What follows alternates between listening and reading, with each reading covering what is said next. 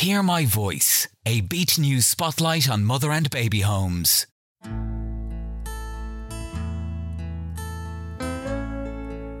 I remember very vividly leaving the home and being led out by nuns and being handed over to strange people. I'll always remember that, and going into this big black car, and a journey that seemed to take forever back to Galway at the time, windy roads. You were there and I had no idea where I was going or whatever. They came and forced her away,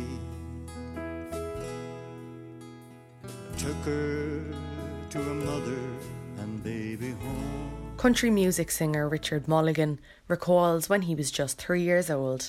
His foster parents took him home from Sean Ross Abbey Mother and Baby Home in Tipperary. Spent for an hour with her newborn son, then he was gone.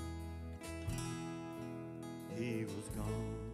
Richard's birth mother had an affair with a local man and fell pregnant when a doctor, a guard and a priest showed up at her door and took her away forcefully to Sean Ross Abbey. It was like a prison because my aunt did go down and my uncle when she was there, and they wanted to see me, and they were saying, well, like, we'll take the baby and stuff, but they wouldn't even let them inside the gates, so there was 2 nuns at the gate, you see, and you have to understand, if my mother had ran out of there, she would have been brought back, she'd have been caught and brought back, and that's what happened to a lot of the kids, the younger in particular.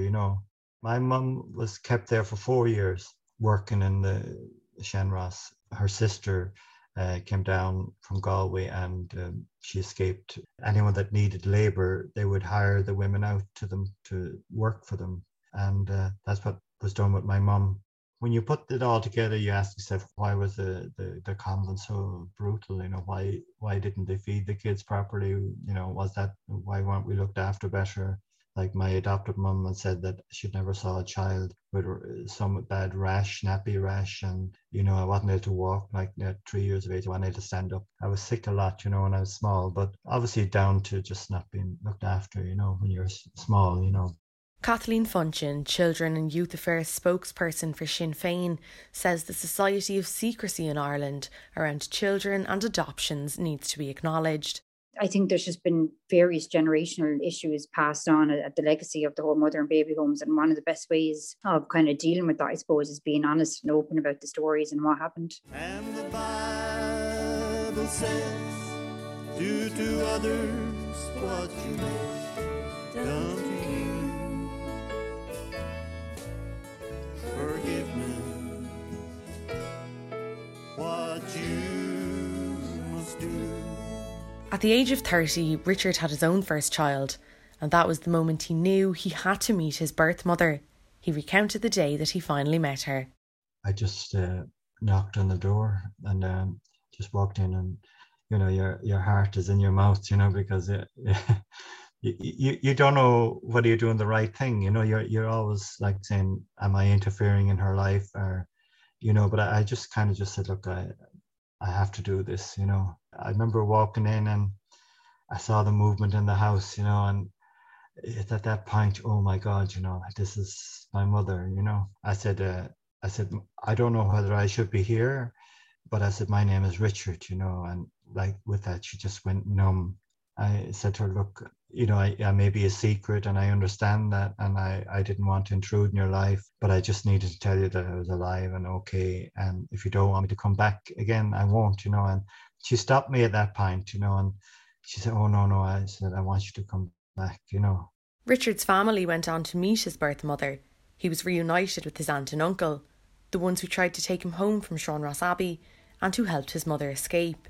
Richard found his father's grave and turned to music at the graveside. Standing at your grave, looking at your headstone, as sadness fills my heart, I feel lost and so alone. The church are probably the most to blame, but they're not to blame alone. The state were involved as well. Alphonsus Cullinan, the Bishop of Waterford and Lismore, recognises the role of the Catholic Church in Ireland's hidden past. These women were They were somebody's sister and daughter, and they're human beings like everyone, and they deserve respect and care. And oftentimes, they didn't get it. And that is a great, great shame. The church must bear her part of the responsibility. That is true. Forgiving, who knows who?